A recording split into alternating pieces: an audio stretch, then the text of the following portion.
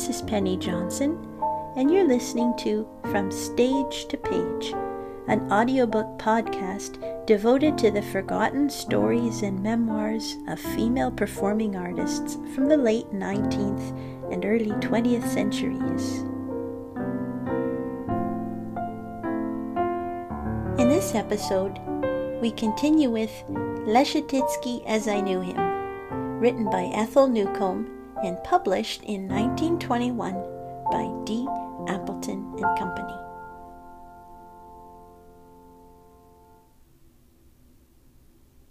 Chapter 5. Well, it will be good to hear some Beethoven, Leschetizky began at a particular lesson. Today I have heard nothing but waltzes, mazurkas, capriccios. Besides, I have had... You cannot imagine the people that have come to me during the last few days, wanting to know exactly how this and that was done. One even asked me what program for my feelings I had in certain pieces. If he could know that, he said, he would not ask for any other instruction. They all wanted names for pieces. They wanted names for all the emotions. One does not know whether to laugh or cry. There have been some singers here. One tenor left his book of Schumann songs here on the piano, and I looked it over because he had written down a great many words to indicate what feelings were proper. I must tell you this, and you will laugh. Look at this. Tears of joy. Whenever I gaze within thine eyes, all care and sorrow swiftly flies. Feel happy and look rapturous. And when I kiss thy lips so sweet, my cure is perfect and complete. Shake yourself a little and look heavenward. And when I lean upon thy breast, fright. Wonderful! Leschetizky exclaimed. Now, the pianists try to do the same in a different way. This is no joke at all. There are many who spend valuable time tabulating their emotions and inventing a story to tell the music by, instead of letting the music tell the story. It is all bosh, he said. What would such a one write for the Sonata Appassionata, for instance? You will have an experience today, he said. There are now some teachers here who want to listen to lessons. There are two very dignified ones coming today, if you do not mind. Two ladies highly recommended as teachers.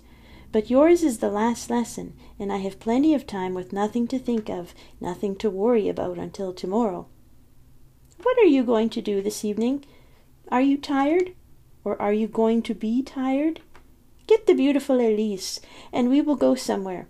Somewhere, I don't know where. Does it matter? We will go to Putzleinsdorf to supper, where there's the little garden, and we can talk. Oh, I've forgotten. I thought I was free now for the rest of the day and night, but no, Madame, name unknown, is here, and we are going to one of her 20-course dinners. All champagne, no beer at all. I like beer also at the dinner. But all those 20 courses or so, it's really too tiresome. I won't go. I will tell you now what we shall do. I shall be ill and suffering, and in need of rest and a walk into the country. I'll steal out to Putzleinsdorf, and if you and Elise, or Schutt, or Jane, or Mary should happen to be there, well, it will not be our fault if we are not unhappy. We could meet out in the other direction, and walk over the road Beethoven often walked. Have you ever been to the Central Cemetery? You know the tragic story of the theater an der Wien. Years ago they were giving a performance of the Tales of Hoffmann, when a fire broke out. As the poor people tried to get out, the big front door fell in, pushed down by the people outside trying to open it to save them. It made the theater nothing but a trap, and nearly everyone was burned to death. There are hundreds and hundreds of little graves in the Central Cemetery, and the opera has never been performed since that time. The Emperor forbade it. Someone ought to go to the Emperor and ask him for permission to have it brought out again. I think I will go to him myself. The Emperor is a wonderful man in many ways. Beethoven would have respected him. His Majesty does not know much about art, but then he does not pretend to know. However, He is proud of some accomplishments, for example, of his skill at billiards. One of his friends was banished last summer for having once allowed himself to win a game from the emperor. But the emperor is, on the whole, not unkind, and you and Elise will have seen for yourselves how he can smile and return your curtsies with a charming bow and salute. In Ischl, of course, he is free and happier, and likes well enough to see pretty ladies dropping him curtsies on the woody road. You had the white dress last summer, and Elise the blue, or grey. No, it was blue. Her eyes were not so blue as the dress. What a pity that she gave up her piano. She who had leisure, good taste, personality, and great beauty of person and character. Oh, I weep to think of her. Only courage she lacked. She played the Mendelssohn Concerto very well indeed. It was the first time that she had played in the class. She closed her piano the next day, feeling that she could never be an artist. You remember, the cartman was ordered to take her piano away as soon as possible. Really, it is too sad. But, of course, one must realize how necessary it is to get accustomed to playing before people. That is always an ordeal at first, and has to be studied as well as anything else. But now I never speak to her about it, and we remain the best of friends even without the piano. Perhaps really better friends, because I know her better. I see her whole character. She is a noble soul. Oh, if more pianists had her qualities. We'll meet tonight, I hope. One thing more I had on my mind. I want to get the tales of Hoffmann unearthed, and I think really of going to the emperor about it. When are you going to study the Appassionata? You must have the notes of that learned for a long time. It is not difficult to learn, but you must be able to think over the phrases and parts for a long time. This part, the middle movement, is not your pleasant walk in the country. Beethoven was walking up to the altar, in his imagination at least, and he didn't crawl, not he. He walked with his head up. It's all religious, every bit, but pagan, you understand, not too Christian. It's not humble, it is beautifully proud. Go into the Votivkirche on your way home, and walk up the aisle in this spirit, and you will know how to play this part. There's more tenderness in the first movement. Paderewski plays that movement better than anyone else in the world. He puts something in it. I do not know what, but, well, you feel glad you are alive. You know, I was curious to see him again after he first went to America, England, and France. I thought the success might spoil him, but it only made him play better. At the first chords he played me when he returned, I said to myself, no, he's all right. Nothing will ever hinder his progress, and he has fantasy. He is far from tabulating his emotions, far from that. He is free of all that nonsense. There is not one of these Beethoven sonatas that should be limited to a program of feeling. Read carefully the Hanslick book. It is not infallible, but you will find valuable suggestions well worth thinking over. But to play that first movement well, you must have a love for all the world. It does not matter for what part of the world you have the greatest affection and longing, but it must show in your playing. Hanslick speaks of an adjective playing, and his ideas are sound. This is a tender passage, this is a noble sentence, here are proud crescendos, the tones march on proudly. Then you are depressed and languid. Give yourself to these sonatas. Now, play me the theme of your sonata, the A-flat major. I used to play this sonata a great deal. He listens as I play him the theme. It is too torn up, he comments, turning around. It lacks what the Italians call desinvoltura. Why is that in your playing, I would like to know? You have 2 or 3 poor qualities that we will speak about. They exist more in your playing than in your manner otherwise. I do not notice them in your personal bearing. I wish you would talk more about yourself. It is good practice, and helps me too. I do not know whether your life has been sad or merry. You do not smile any too much. Your sister smiles more. But even if you smiled all the time, I should not know whether it disguised your real feelings or not. Some people smile when they are sad. Others look serious when they have not a serious thought in their heads and never did have. You have friends with sour faces, one in particular. I am sure he does not smile in his soul. One must smile in one's soul. That is everything. I am afraid of those people who never smile. Your friend sometimes comes to see me, but he looks as if he had nothing but enemies. He is very polite. Do you like him really? You can say anything you like to me. You have 2 or 3 little habits also. Don't be shocked. They are not very bad ones. I cannot help interrupting him. Did you mean to imitate me the other day when you held your right hand across your waist as you walked across the room? Yes, I did, he answers. There is something about that little mannerism of yours that I do not like.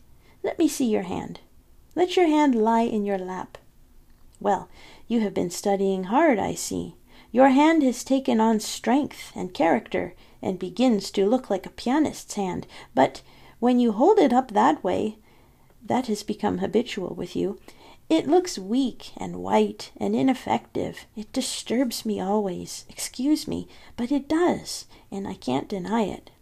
It is a good thing always to have about you a certain amount of self-criticism. Not too much to make you self-conscious, but a good wholesome running criticism with humor. Humor, you understand. You remember the opera singer who was dismissed, not because she sang badly, but because she rubbed her nose so much that it became fiery red and she didn't look well. I notice you have a way of covering your face when you laugh. It is only a little thing, but it is not specially becoming, and you are not Japanese, so why form the habit?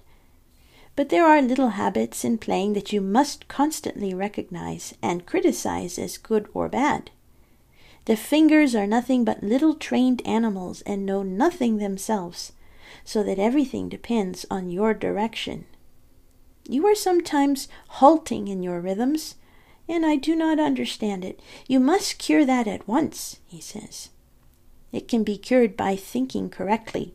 Some people talk about feeling in playing and get themselves into a labyrinth of thought and calculation and program making that only spoils the playing.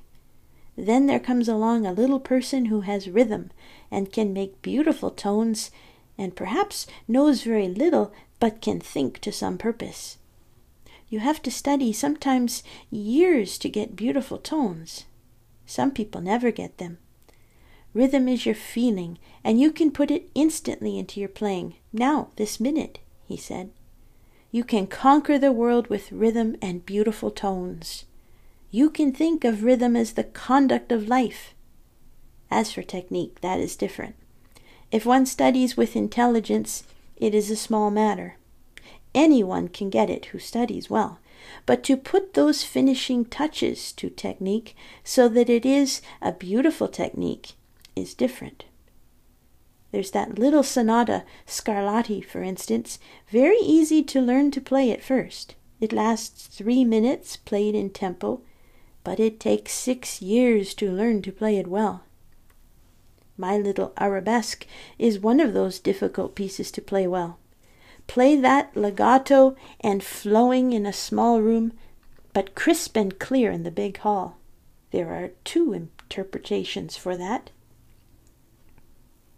He went on for a long time, showing me pieces that could be interpreted in 2 or 3 ways. What is my bad habit in rhythm? I asked. No, I haven't forgotten, he replies, but I do not know the exact words to express it. It is something inborn, I should say, but you only show it at the piano.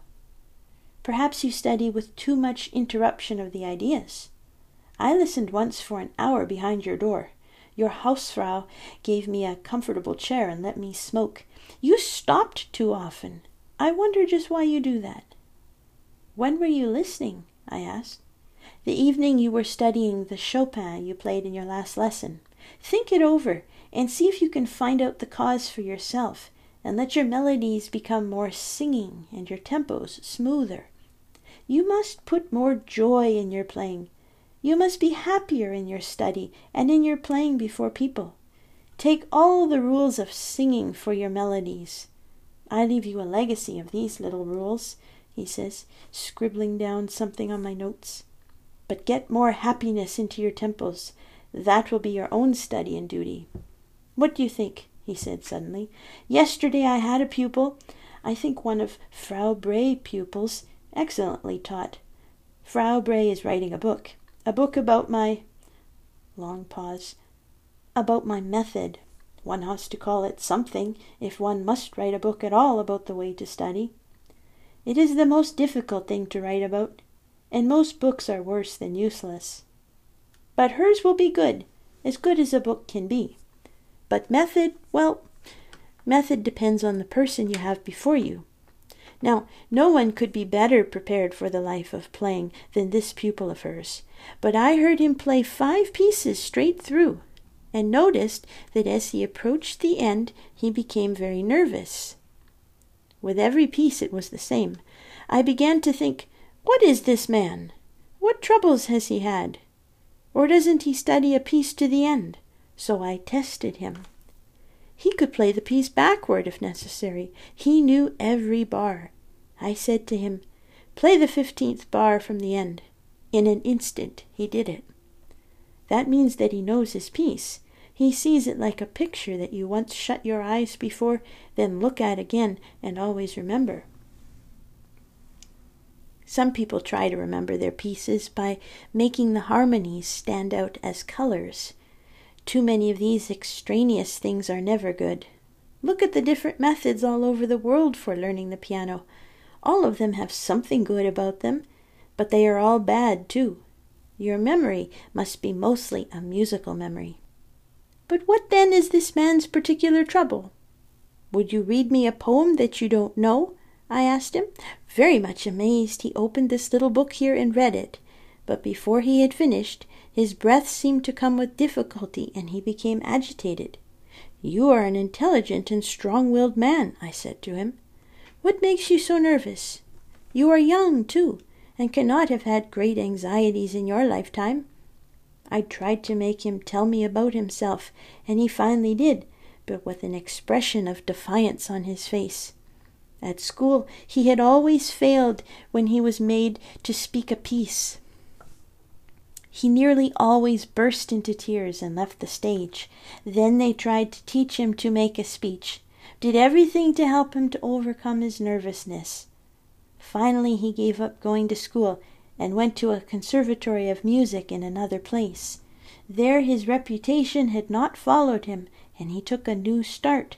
He succeeded in music, but when the final examinations came and he expected to be able to play his piece to the end without breaking down, there seemed to be a fatality about it, and he did go all to pieces and gave up, feeling himself an utter failure. Now, he came yesterday. I have told him all kinds of things. I have told him he must learn to swim, learn to fence, learn to ride, do things, become accomplished until he gets confidence in himself. This is one way of overcoming nervousness. I want you never to have a failure, he said to me. You are the kind of person that gains much by successes and loses heart by failures. It is perhaps a certain confidence in life that is lacking in you that shows in your tempos. Keep the joy of life in you. Look at me, he said. It is only by not allowing myself to think of disagreeable things that I am here today. You know, troubles do not make Christians of everyone. A knock at the door was heard. We had already talked a long time, and it was 5 o'clock. Leschetizky had forgotten that the 2 people were coming to listen to my lesson. Often he permitted this kind of thing to teachers who could stay in Vienna only a short time and who were not prepared to play for him. At this lesson, the arrangement proved as instructive to me as to them, I am sure, for their few questions and their way of understanding his teaching brought to light such different interpretations of ideas that some of the questions I had always vaguely wanted to ask were answered. Leschetizky loved to have questions put to him in the lessons, and really begged the pupil to ask them, but irrelevant and unintelligent questions with a lack of humor affected him as disagreeably as speechlessness, so one did not lightly ask him questions, and his pupils did well not only to show a variety of feeling, but to preserve a great deal of cheerfulness in all their lessons. The ladies entered ceremoniously. They were evidently very correct in everything, and in art, surely, of the entirely cerebral persuasion. This contrast with Leschetizky would lead to something interesting, I was sure. Now we had to play more and talk less, and all that Leschetizky said was directly applicable to the music I played. I started the first bar of the first variation slowly, and then brought the third bar into tempo. This I did, I think, quite unconsciously. It furnished the master with a pretext for a long talk to the teachers about knowing the musical values of a piece. "You see," he said, "she knows what she is doing." I didn't really. "The motive resembles so closely the last bar of the theme that she feels the comparison and allows for it in the playing. It is a great thing to realize all the little points that are similar, and to make these comparisons in music. That, after all, makes the music, doesn't it?" he said. "Beethoven knew what he was doing, I can tell you, and one must play as if one understood him. The unmusical person is like the man that takes you canoeing and does not know the river. You may paddle over it without any trouble, but the one with whom you feel safe is the one who knows all the peculiarities, difficulties, and also danger points. Your phrase is endangered where the first cadence occurs. There you must keep up the rowing steadily, or that little current will swerve you around, and you may upset." This was a gentle reminder to me of what he said when we were alone, about the theme and keeping smoother tempos, and I realized that it was only kindness that made him speak so impersonally now. In the variations with the octaves I found another valuable point to remember. It was the first time that I had put into practice something he had told me many times about taking single notes. He recommended saying the note just as one was about to strike it. It saved me a top F before the teachers, and I saw that Leschetizky was smiling. "A good technique," he said, "contains many tricks." Leschetizky was speaking in French to the teachers, who had come from Paris, and I saw their amazement to hear this word from him. Their amazement was so great that he supposed they had not understood him. "Tricks," he repeated in several languages. "You must try all kinds of ways, and try to study from editions with the fewest fingerings. What bad players these men are generally, you can tell by the fingerings they put down, and the pedal too. Why does one need pedal marks? It is the people who don't listen who need the pedal marked for them, and it is so simple generally. If you had only heard Rubinstein," he said. "You seldom heard the pedal with his playing, but it was always there.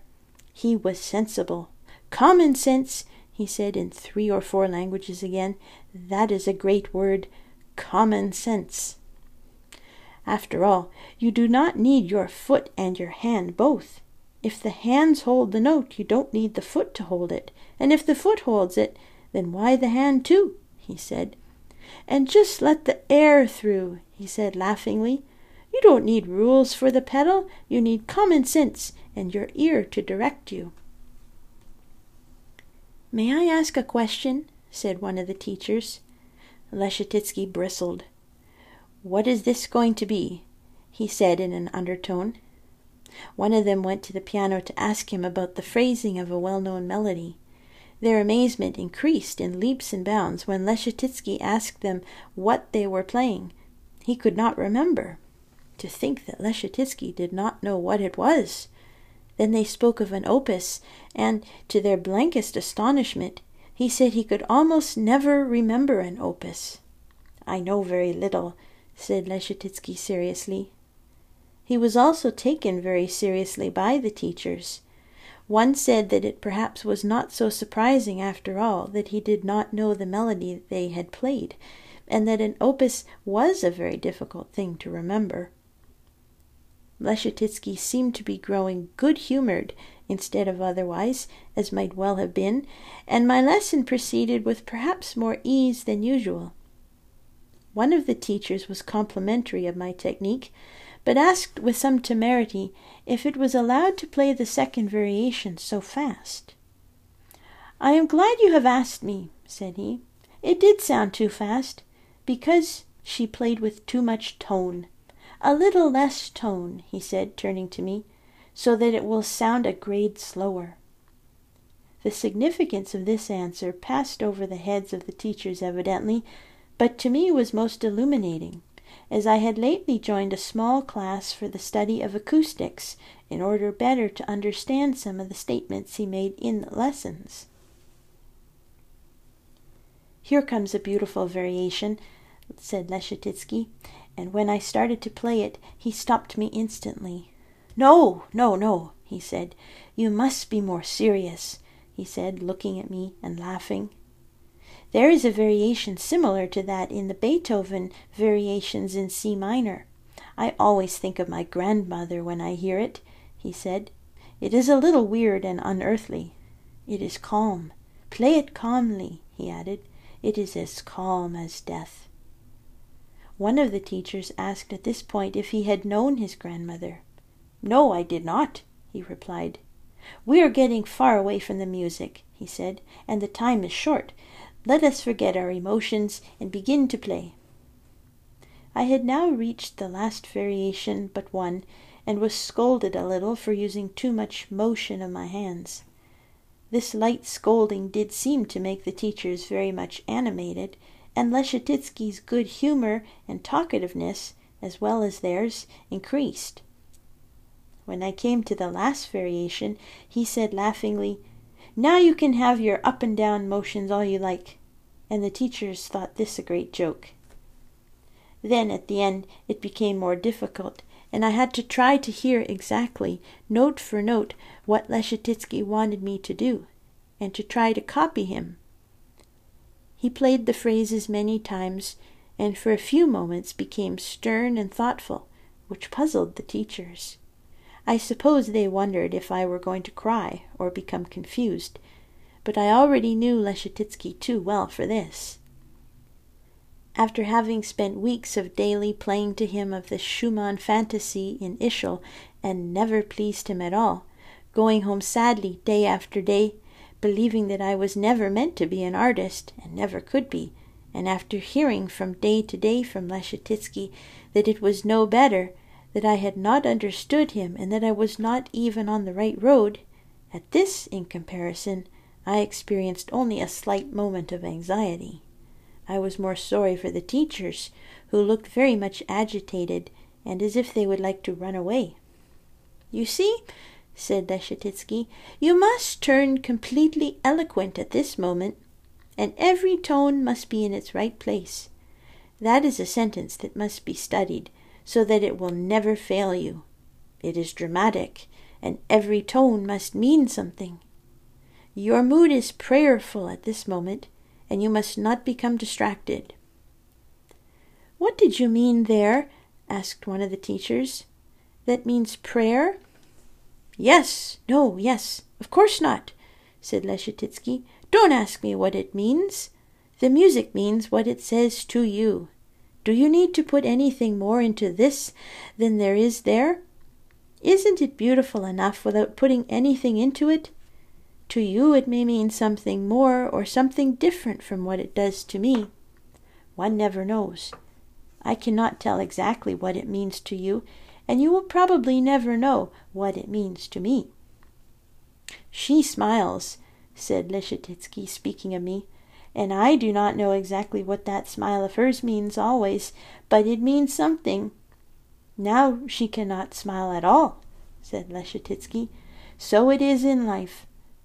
One smiles where another is serious, and this is interpretation. Don't you think so? You have come here very seriously to listen to a lesson, said Leschetizky to one of the teachers. I see that you have brought the Beethoven sonatas and have been writing down words very often. It would interest me greatly to look them over and to see if your words express my real meaning, for if they do not, the words may not really help you. I may have said some things that were perhaps not clear to you. May I look at what you have written? Said Leschetizky.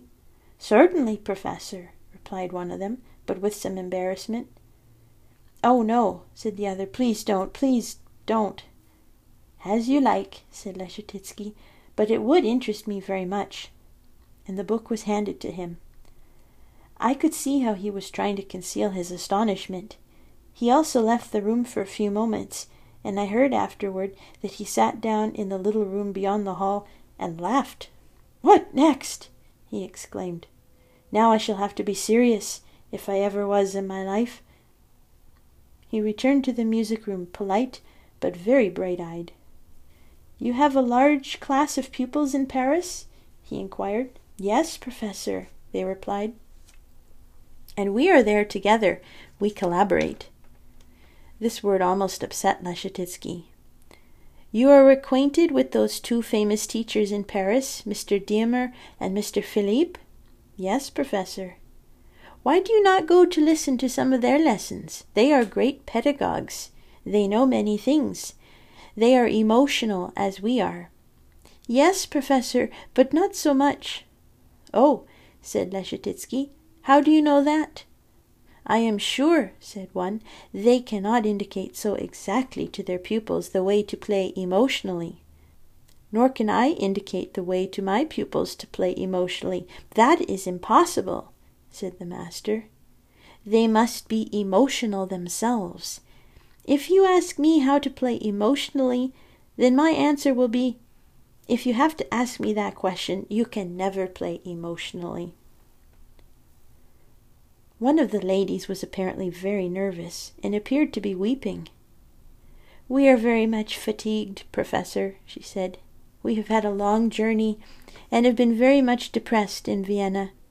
We have also been very much disappointed and encouraged. Why is that? Asked Leschetizky. I cannot explain, she answered, but we find the atmosphere here not so serious as we expected.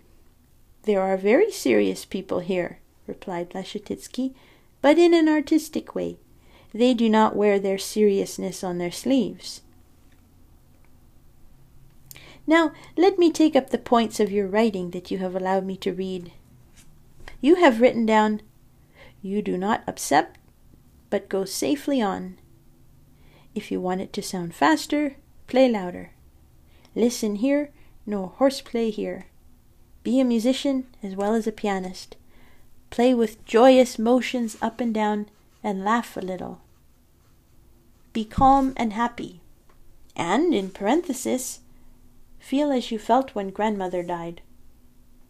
Some of these indications I can understand, said Leschetizky, but others are entirely unintelligible to me.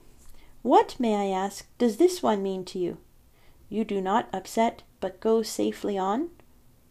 It means, as you said, Professor, that one feels very safe and comfortable, as one would feel canoeing, or possibly you did not mean just canoeing.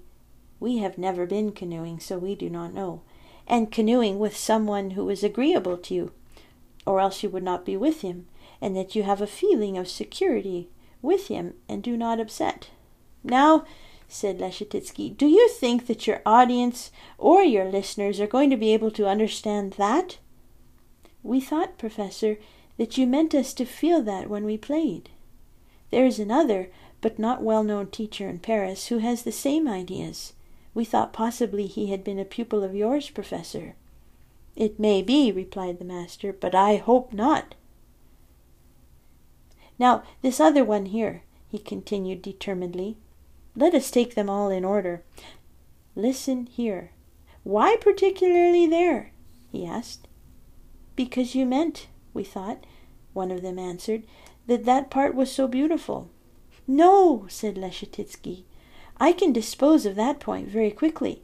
Good pedaling, good style, good taste all depend, for the most part, on listening to your own playing. Piano playing is not all emotion by any means. You must use your senses, and always have them with you, or your emotions count for very little. If you listen well, that in itself is a means of attracting many emotional qualities. Before the third variation in A-flat minor, they had written, "Feel as you felt when grandmother died." How was Leschetizky going to control his face, I wondered, but there was not a sign of amusement as he asked them how that title would help them to play that variation. "But you distinctly said, Professor, that you always thought of your grandmother when you heard something like that variation." "So I did," and here was an outlet for his laughter. "But I would be sorry," he said, "if I always thought of her at the time of playing this sonata." "Mesdames," he said, "did you ever hear of the actor who had no expression in his voice and had never been successful? He had only technique and skill. He was cold, and, of course, could never get any applause from his audience. He almost lost his position in the theatre when one evening, as he was going on to the stage, he received a telegram that his best friend had just died. He had to play a happy and humorous part that evening, but was overwhelmed with grief. But he suddenly knew how to put such ardor and feeling into his voice that he spoke with warmth and color. His audience liked him for the first time. Someone asked him years afterward what had changed his whole career in acting, and he answered that for the first time in his life that evening he had learned what suffering was, and then his joys meant something to him after that. If I'm going to give you anything of value to take back to Paris, it is my advice to study and teach to bring out the beauties of the music and enjoy yourself more in your playing, and let your pupils do likewise.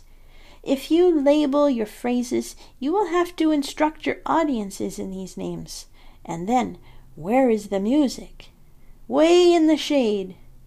Besides, you will play no better. I hope you will not go back to Paris saying that Leschetizky told you what to feel at every turn. There are good teachers there who would disagree with me. Fantasy, he said, is the word, and fantasy means absence of rule. You must try to play from the heart, and use your mind for your study, which is way behind you when you come to play. The music is the emotion itself, if you like. "Would you like to hear this sonata?" he said, as the teachers heaved a sigh and looked rather crestfallen. Then he sat down at his piano and played the A-flat sonata with that intensity of poetical expression that belonged only to him. He tried to teach this quality, but evaded all rules and intentions. The teachers were not hanging their heads in sorrow, or they had perhaps forgotten to do so, as he played the funeral march. They looked rather uplifted and ecstatic than otherwise, and Leschetizky played it very softly and tenderly. At the last movement they became quite happy and cheerful. Then they said goodbye. He escorted them to the outside door, then went quietly to the window and watched them as they went away. They mean well. How very little a teacher can do for some people. "Oh, let me get out to the country, which is not so complicated," he concluded, "where I can recognize myself and where I do not have to account for every word or every smile."